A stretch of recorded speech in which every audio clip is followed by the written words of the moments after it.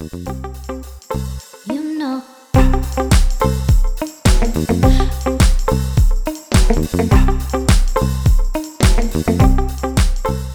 Hello and welcome to another episode of Gilded Age, the podcast where we discuss how and why we're fucked. Today, we're joined by Malaika Jabali, who is a writer and journalist for Current Affairs.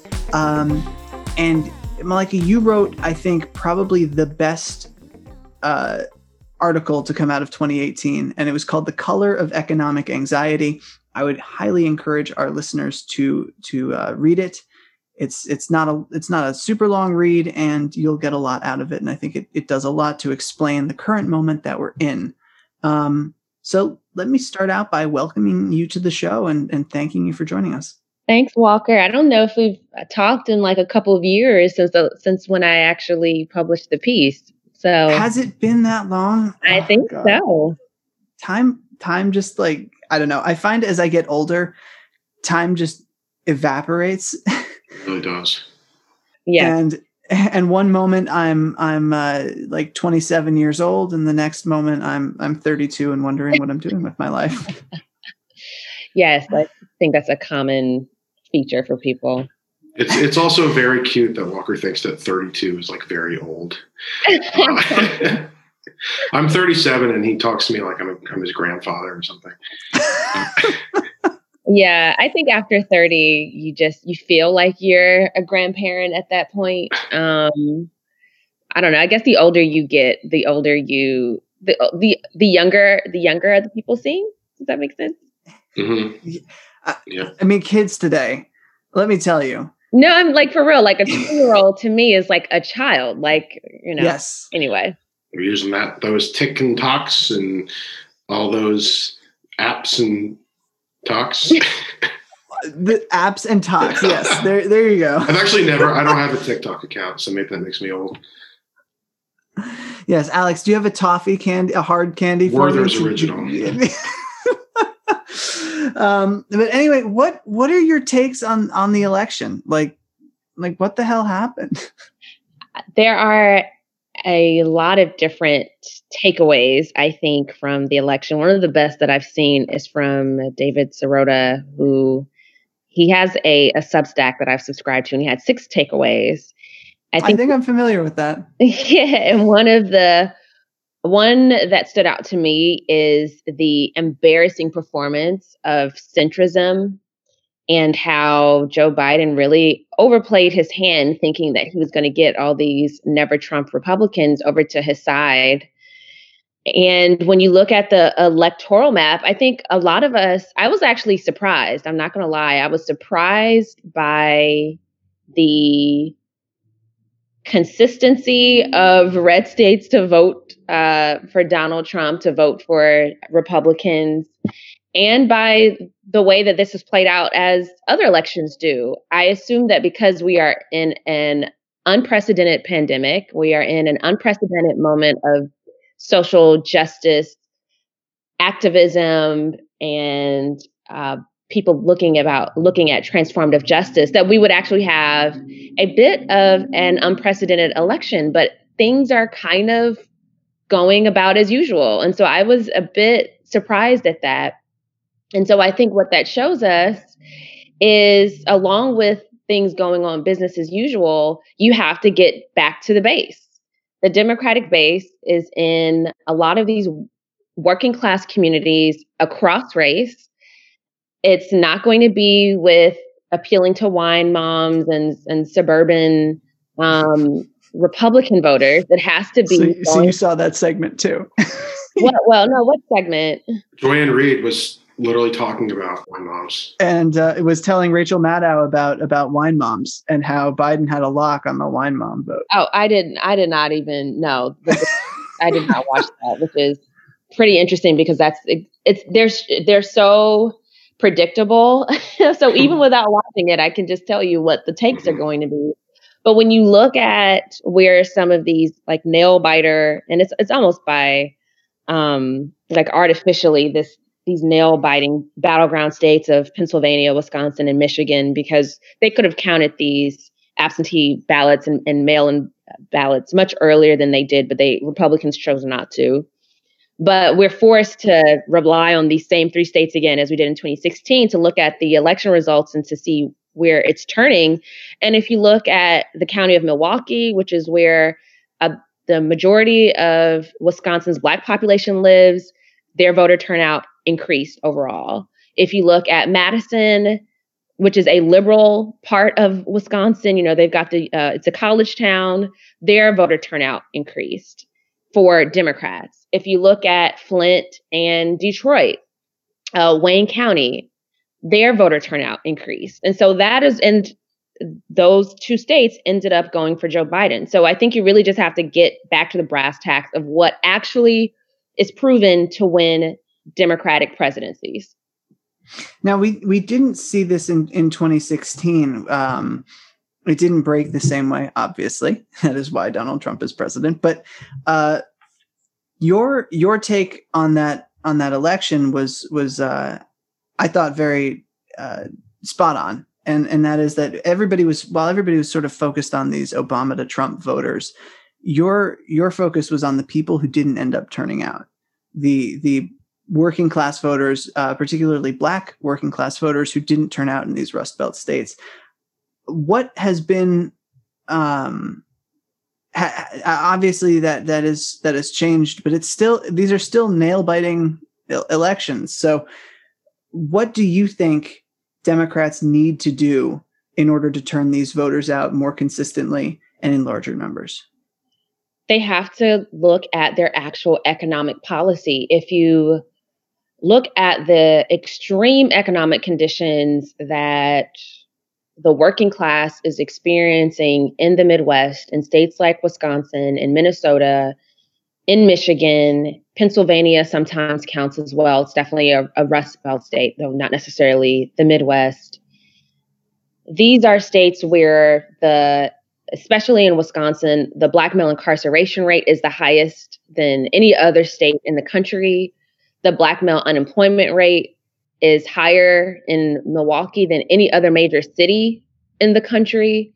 Minnesota has the highest, and that's not, a swing state, but it's in the Midwest region, and they experience many of the same ills of deindustrialization and offshoring and suburbanization and segregation. But Minnesota also has the highest inequality for a lot of these economic indicators. So if you are not getting at what affects people's day-to-day lives, it's going to be harder to maintain enthusiasm, period. The economy is important for a lot of voters.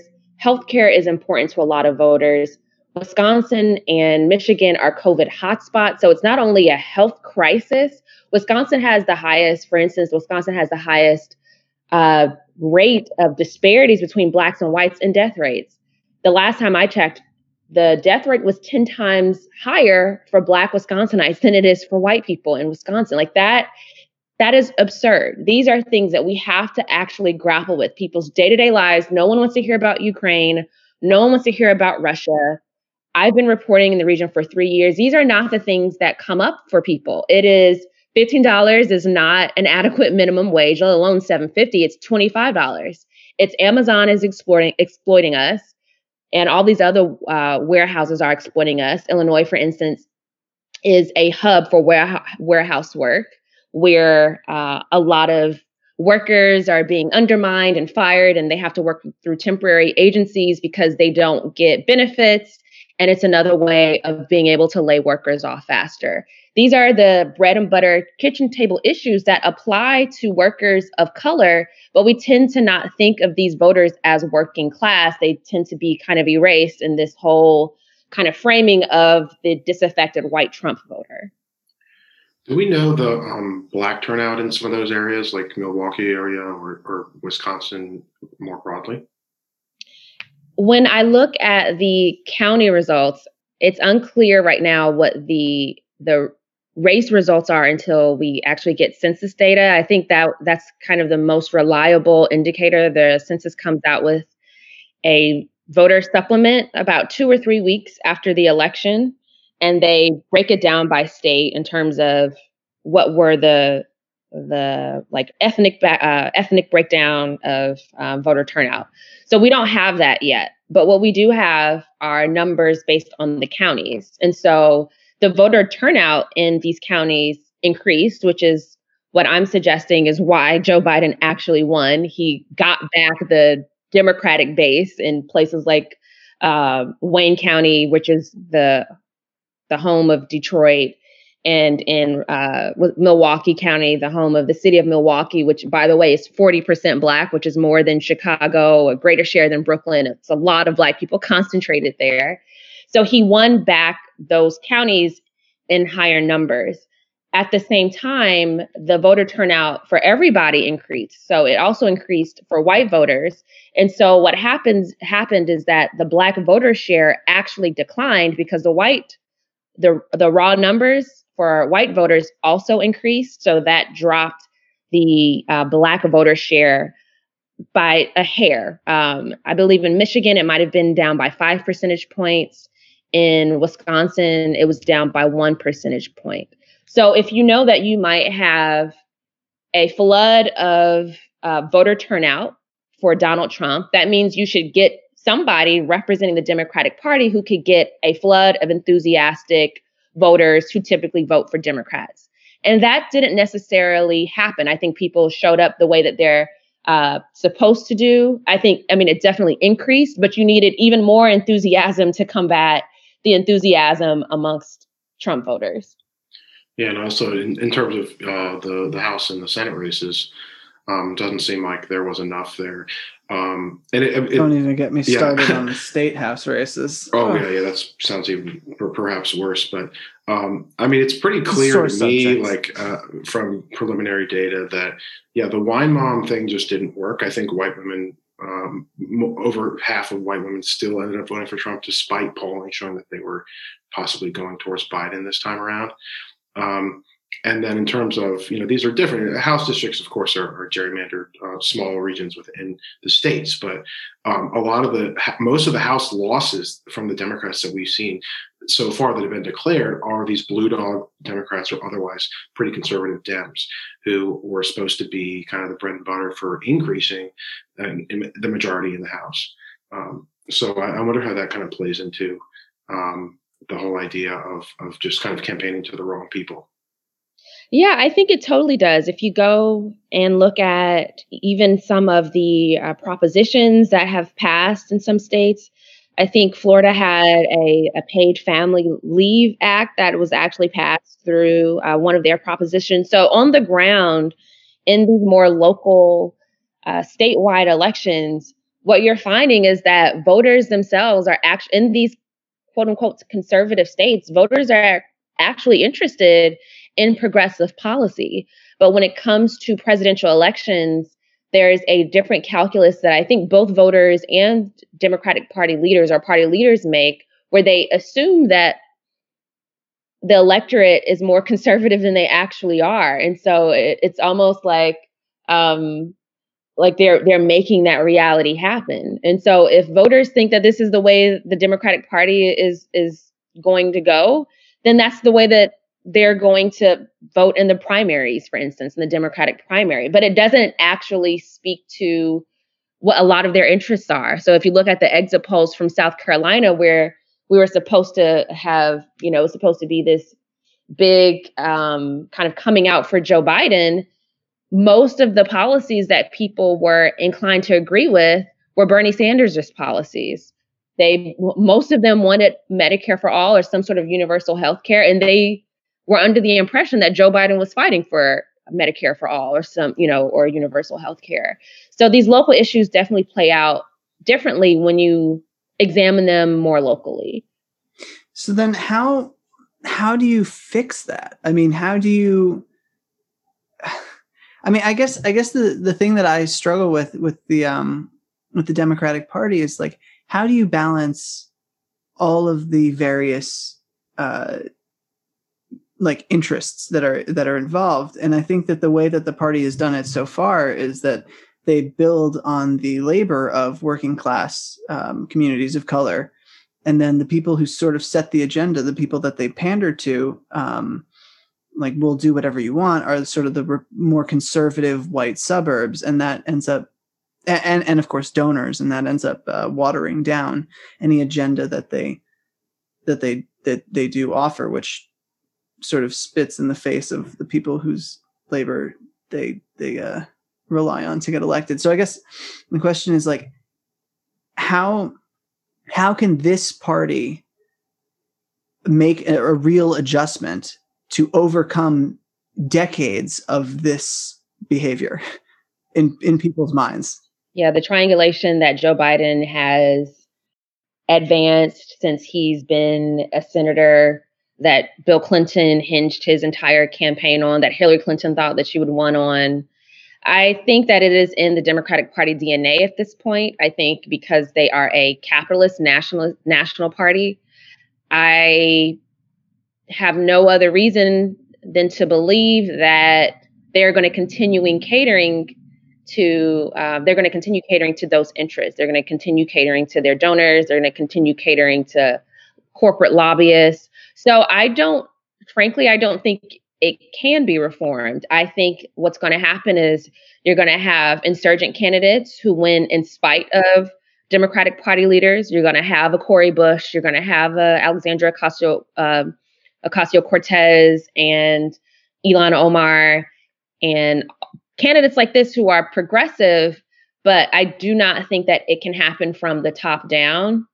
I don't think party leaders are just going to suddenly wake up and get on board. They haven't done it in years. Unfortunately, what they took out of Obama's win is that let's just put a person of color on the face of our corporatism, because now they're doing the same thing with Hakeem Jeffries and like, oh my gosh, we need to replace Nancy Pelosi with some progressive energy. What about Hakeem Jeffries? It's like, what? Are you kidding me? Yeah, I wonder. Well, but actually, the more conservative Dems are rebelling, and they kind of want Jeffries. It sounds like too, which is interesting. I wonder what the difference between Jeffries and Pelosi even really is, policy wise, strategy wise.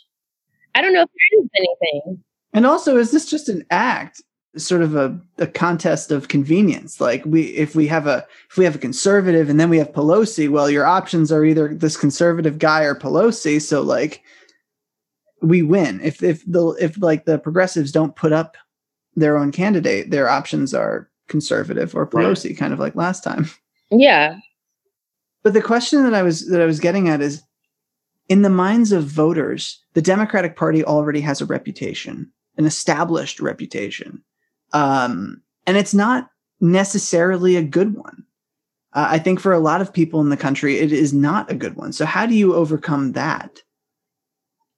Explain more what you mean. It's explain what reputation you're referring to. So there are voters in this country who would never think of voting for a Democrat, even if they agree with the policies that the Democrat is putting forward.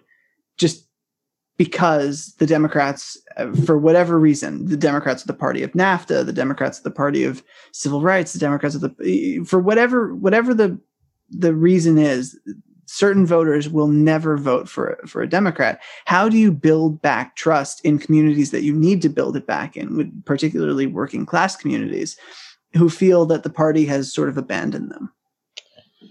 I think it's going to, I guess I can go back to my original answer. I think it's going to be up to certain individuals. I don't know if it's the party per se. I think as in like coming down from I think it's going to be rank and file, not rank and file candidates, but candidates that aren't establishment Democrats. Like, I don't think that they can come from, you understand what I'm saying? Like, I don't think they can come from that, that Democratic tradition where they mold certain candidates and they promote them. So Hakeem is that type of candidate. So if you look at the way that machine politics works in certain states, for instance, in New York, you have to be a part of the Democratic Club.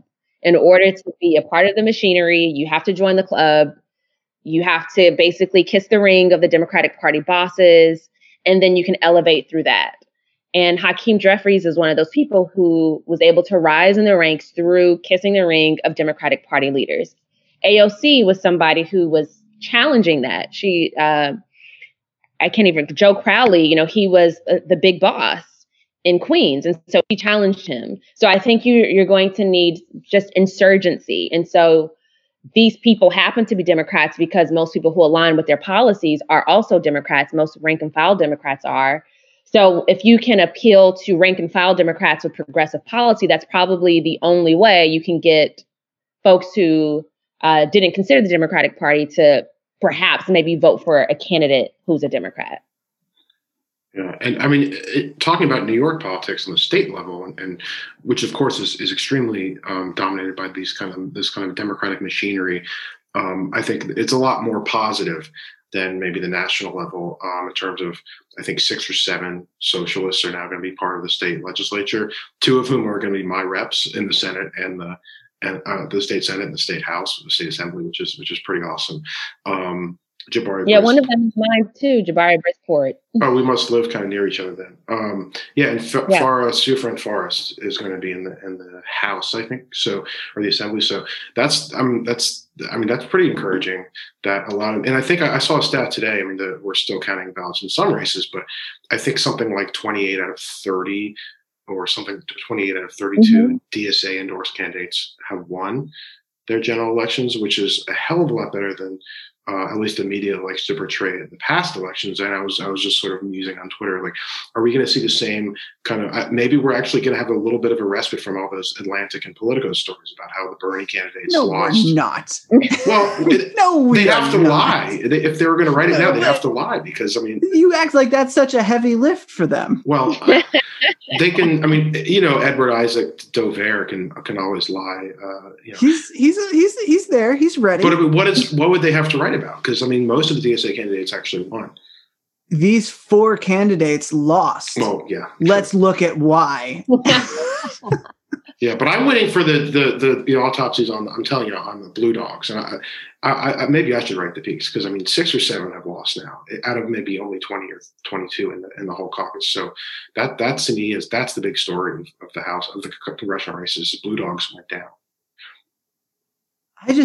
This election to me is just like, how in a year where 233,000 plus Americans die from a pandemic that the sitting president allowed to just spiral out of control and melt the economy, which was already in dire straits. I mean, I think 2019, it was 78% of full-time workers living paycheck to paycheck, 40% of all workers struggling to afford basic necessities, most people not having, the statistics. No, most people can't afford a $400 medical emergency, or like, how in a year where that stuff gets compounded, does Joe Biden, or do Democrats, just generic Democrats, lose down ballot?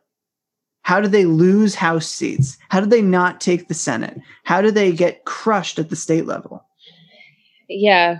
I mean, that sounds like a rhetorical question, but it is very absurd.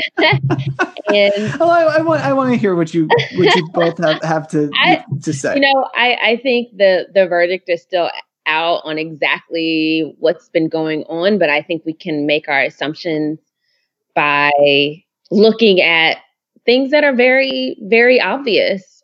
One is, what are people voting for?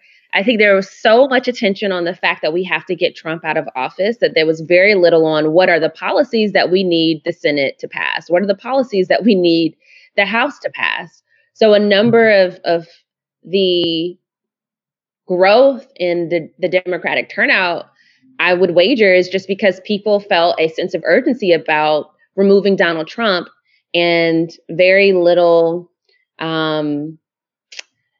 it was very little attention paid to the types of policies that the Democratic Party wants to advance to get people out of this nightmare. People are in an economic and medical nightmare, and very few of Joe Biden's positions address that. So I think that's a key element of it. There was very little messaging, I think, about what the Democratic Party is actually for. It was mostly about appealing to the soul of America in our conscience. And people are saying, okay, well, I already understand that the soul of America is pretty shitty because you're allowing, people are allowing all this to happen. We know that. So then what's the next step? Right. I can't eat the soul of the nation. Exactly. I can't pay my medical bills. I can't pay my student loan debt with the soul of the nation. So what exactly are you offering? What tangibles are you offering? And these are things that working class people across the board have been saying. These are things that a number of Black people kind of low key have been saying, and they've just been shamed into just getting Trump out of office. But you hear it more and more. Where is a Black agenda? What is the plan for America's Black communities? I haven't heard it. Yeah. Right. If there is that plan, I have not heard it. And Biden does have some detailed plans, but yeah, he doesn't really talk about them, and the party doesn't talk about them much. I mean, actually, it sounds like one of his best plans is his environmental plan. I haven't read it, but a lot of environmental activists who I trust and I know are sincere are like, this is actually pretty good. We actually got him to cater to on a lot of stuff, but you hardly ever hear about it. Actually, there was a tweet today from a friend of the show, Zerlina Maxwell, and it just said, this election was not about. Did you did. This election was not about policy. This election was about racism. And it's just, I don't know what to say to that. It's like, obviously racism plays a huge part in all this, but like, I mean, what you were just saying, like if maybe it wasn't, I think it was about a lack of policy, but like, even playing the devil's advocate to say, okay, it wasn't about policy. Well, maybe it's because like no one talked about it, but really people wanted it. Yeah, I think what happens, at least as long as I've been covering politics over the last 4 years, more in depth, is that people forget that there are two parties involved and there are two sides of races. You have a Republican Party that is going to appeal to its base. And so you're going to have certain truths about those candidates and the voters who vote for those candidates. But then you also have the Democratic Party, and you're going to have certain truths about the Democratic Party and why they may win or lose elections. And so while on one hand, you have conservative voters who vote for conservatives in similar numbers as they have been for the last 4 decades, they vote for Republicans for a reason. Yes, the GOP is a party that caters to kind of the worst of, stereotypes about people of color. They cater to all types of delusions about small government and how we need to get government out of, people's lives. They cater to a lot of code for civil rights. Right, exactly. And so they cater to that. So you have an opposition party that is supposed to then offer something else. And so we already know, the majority of white voters are going to vote for the GOP. So then what then will bring the, non-majority of white voters to vote for Democrats? What will bring Black people to vote for Democrats? What will bring Latinos and Asians to vote for Democrats? You always have to have something to offer the opposition. And so you can never tell just one half of the story when we're dominated by two parties. Racism is a part of it. People are also experiencing a lot of other things that happen. There is economic anxiety that makes people of color stay out of the voting booths altogether. So you can't just pin it on one side and what they're doing. You always have to look at what the opponent is or is not doing in these elections. And it's interesting too that Trump has made gains with Black and Latino voters that Republicans haven't had in generations. I mean, that's scary. It's true, but also I think some of that was based on exit polling, and then when you look at some other polling, it's not quite. Is it outdated?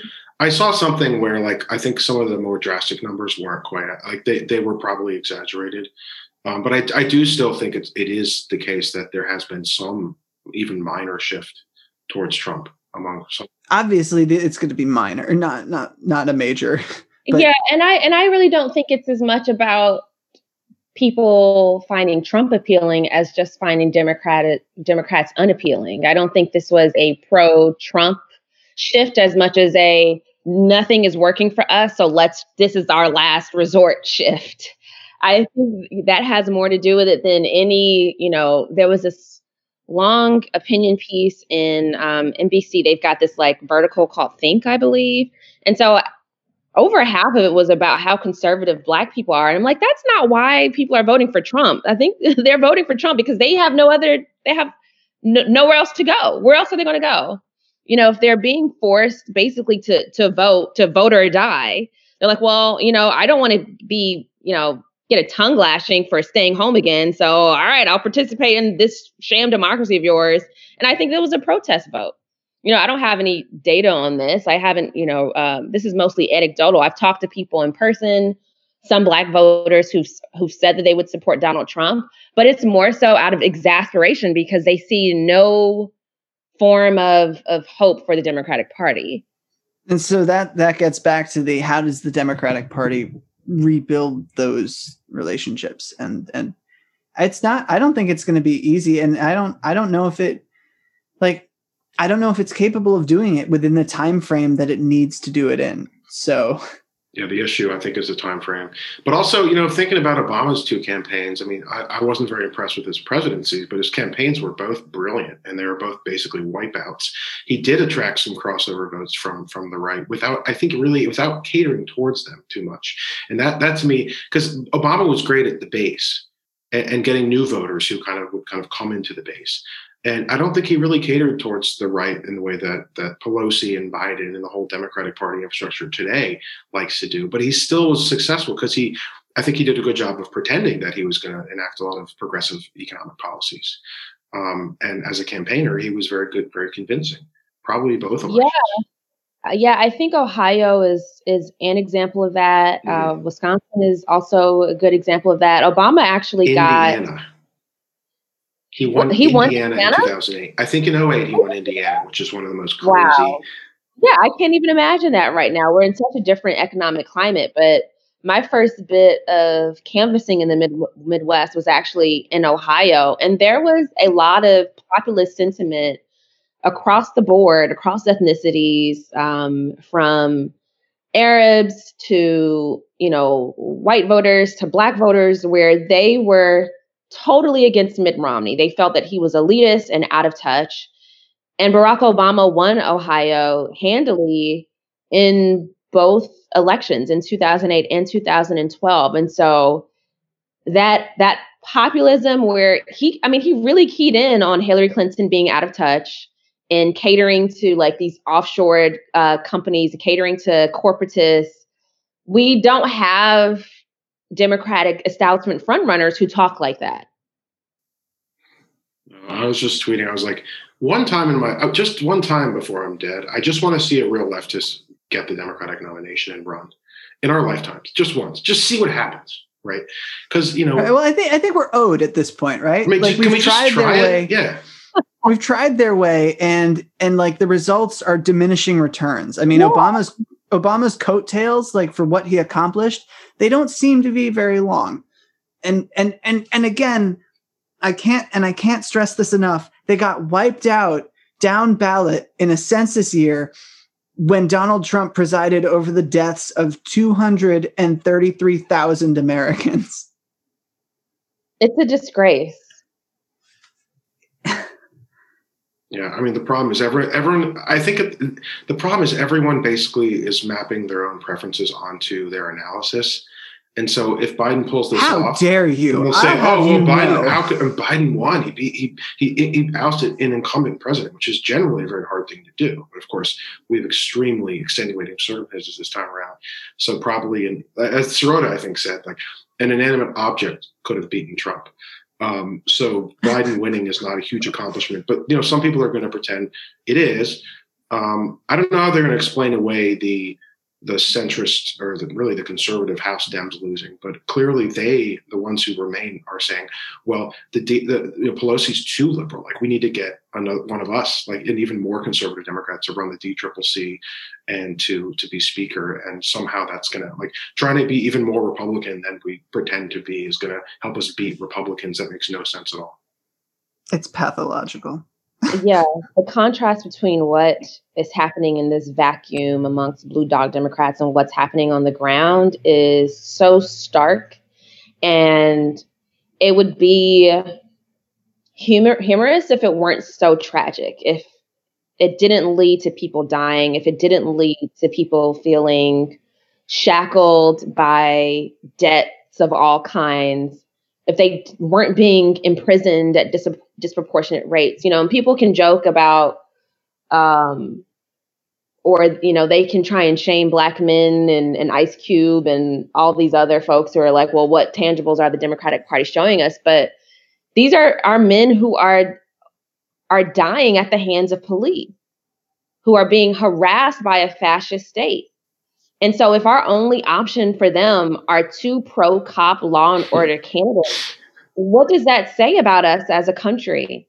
And it's tragic. It's tragic to the point of, like, I would not be surprised if you have like a lot of Black people just talking about up and leaving this fucking hellhole. Like, I would not be surprised if you did not have more of us expatriate, if you did not have just more everyday Americans suffering from like drug abuse and substance abuse. Like, this is depressing. I'm sorry to end it on that note, but No. Look, I think there already are. I mean, I think alcoholism has increased, drug use has increased under Trump. Obviously, it's not just Trump, of course, but like the kind of fascism that he's really kind of, I guess, put in the mainstream or sort of openly advocated, as opposed to just kind of being sort of a little bit less overt.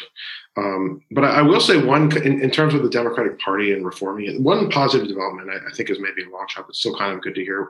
There was an article a couple weeks ago, and I think the Congressional Progressive Caucus is going to reform itself, and they're going to basically impose requirements on attendance of meetings. So a lot of the people who are, it's like 100 members or something like that, 80 or 90. A lot of them don't show up to meetings. They're going to impose voting, kind of unison voting requirements. Like if we have a certain majority, a certain number of people, so we're policy, you all have to, or you're out. So they're trying to make it smaller and more actually progressive, instead of just these people who want the bona fides but don't actually participate. So that's gonna make it a little more effective. I'm not convinced it's going to get smaller enough and ideologically aligned enough to really matter. And that's when I think the squad is going to have to kind of go off on their own. Maybe they're only going to be 7 or so, maybe 6 or 7 members. I don't know if Mondaire Jones is going to join, but I think Cori Bush tweeted today that he's kind of hinting that he might. So that would be 7, I believe, with Jamal Bowman. If Marie Newman joins, that's 8, but I don't really see her joining that. But I think she's been. These numbers are tiny. You need an 80 person. Well, no, you don't. Caucus. I mean, I think the Freedom Caucus initially was something like 20 or 22, maybe, but that's a lot more than 8 or 7. So they got 80 new Republicans elected in 2010. Right. But the Freedom Caucus was very effective, and they were only 20 or 30. But that's still much bigger than we're talking about. But I think that, like, at least there is a positive development in terms of progressives in Congress trying to – they kind of realize, like, especially I think it was with how Pelosi basically negotiated all the coronavirus bills by herself with no input. Pramila Jayapal tried, and Pelosi was like, fuck off. So I think they're a little angry. Mark Pocan is resigning, so it's just one chair instead of 2 co-chairs. I think that's a little bit easier to manage. So anyway, that's something to sort of watch and hope that it might help a little bit incrementally for talking about the party. Personally, I kind of agree that people are going to have to. I guess I was going to say in your article from 2018, Malika, in Current Affairs, like one of the people you talked with was basically like, yeah, I think like, is it time for a third party? Is it time to go independent? Like, what do we do? And it's always that question, right? Every 2 years, we're like, God damn it, this party sucks. But I think if not now, when, right? Like as Walker said, there's not a lot of time. The climate crisis and everything else, and the impending 2024, the next Trump is going to be worse. So it's like, I don't know. I'm kind of or just Trump again. People might have to try and just break off. He could run again. He could run again. Well, there's a lot of little Trumps.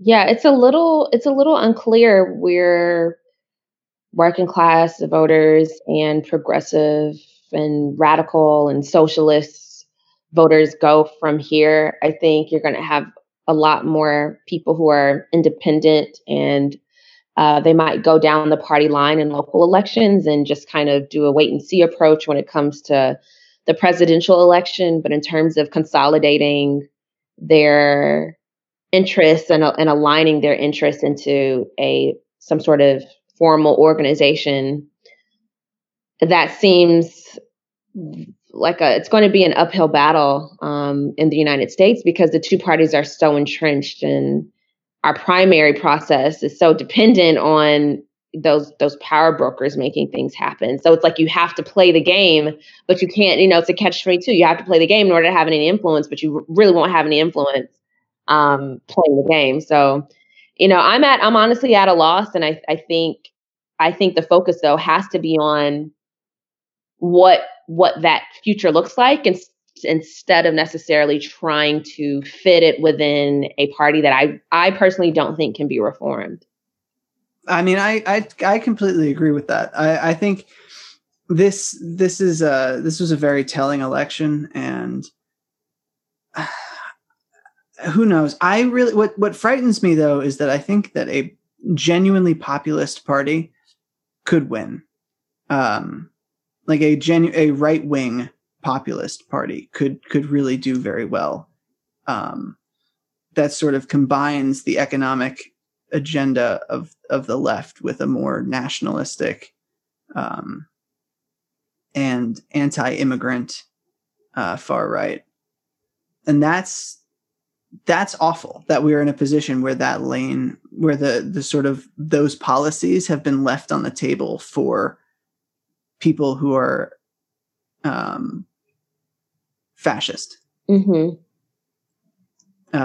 So yeah, I mean, I think that there has to be a left-wing party that embraces those policies quickly and gets it out into the mainstream as quickly as possible. And I agree. I don't think the Democratic Party is that party, but we'll have to wait and see.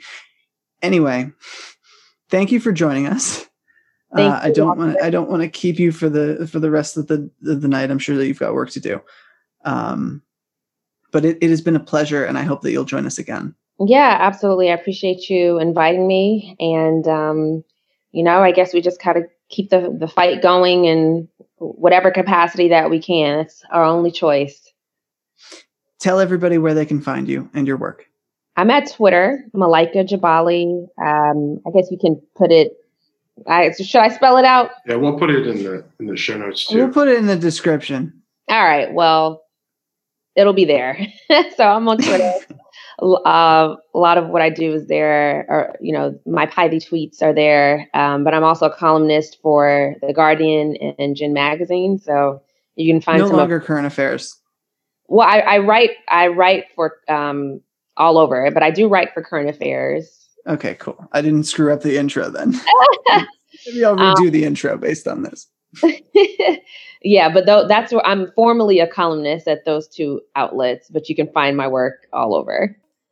Yeah, and we'll put your excellent 2018 article in the show notes as well. And also, yeah, I also really appreciate you coming on. It's great to talk to you. No problem. She's also a phenomenal filmmaker.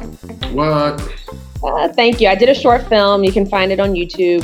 Oh, cool. bit.ly/leftout2020, and it's actually looking at these disaffected voters, Black voters who are a part of the working class and in the Midwest, which is quite evergreen, as we are seeing right now.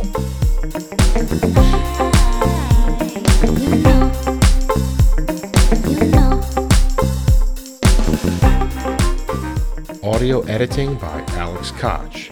Original theme music by Direwolf. Published by Opt Out News.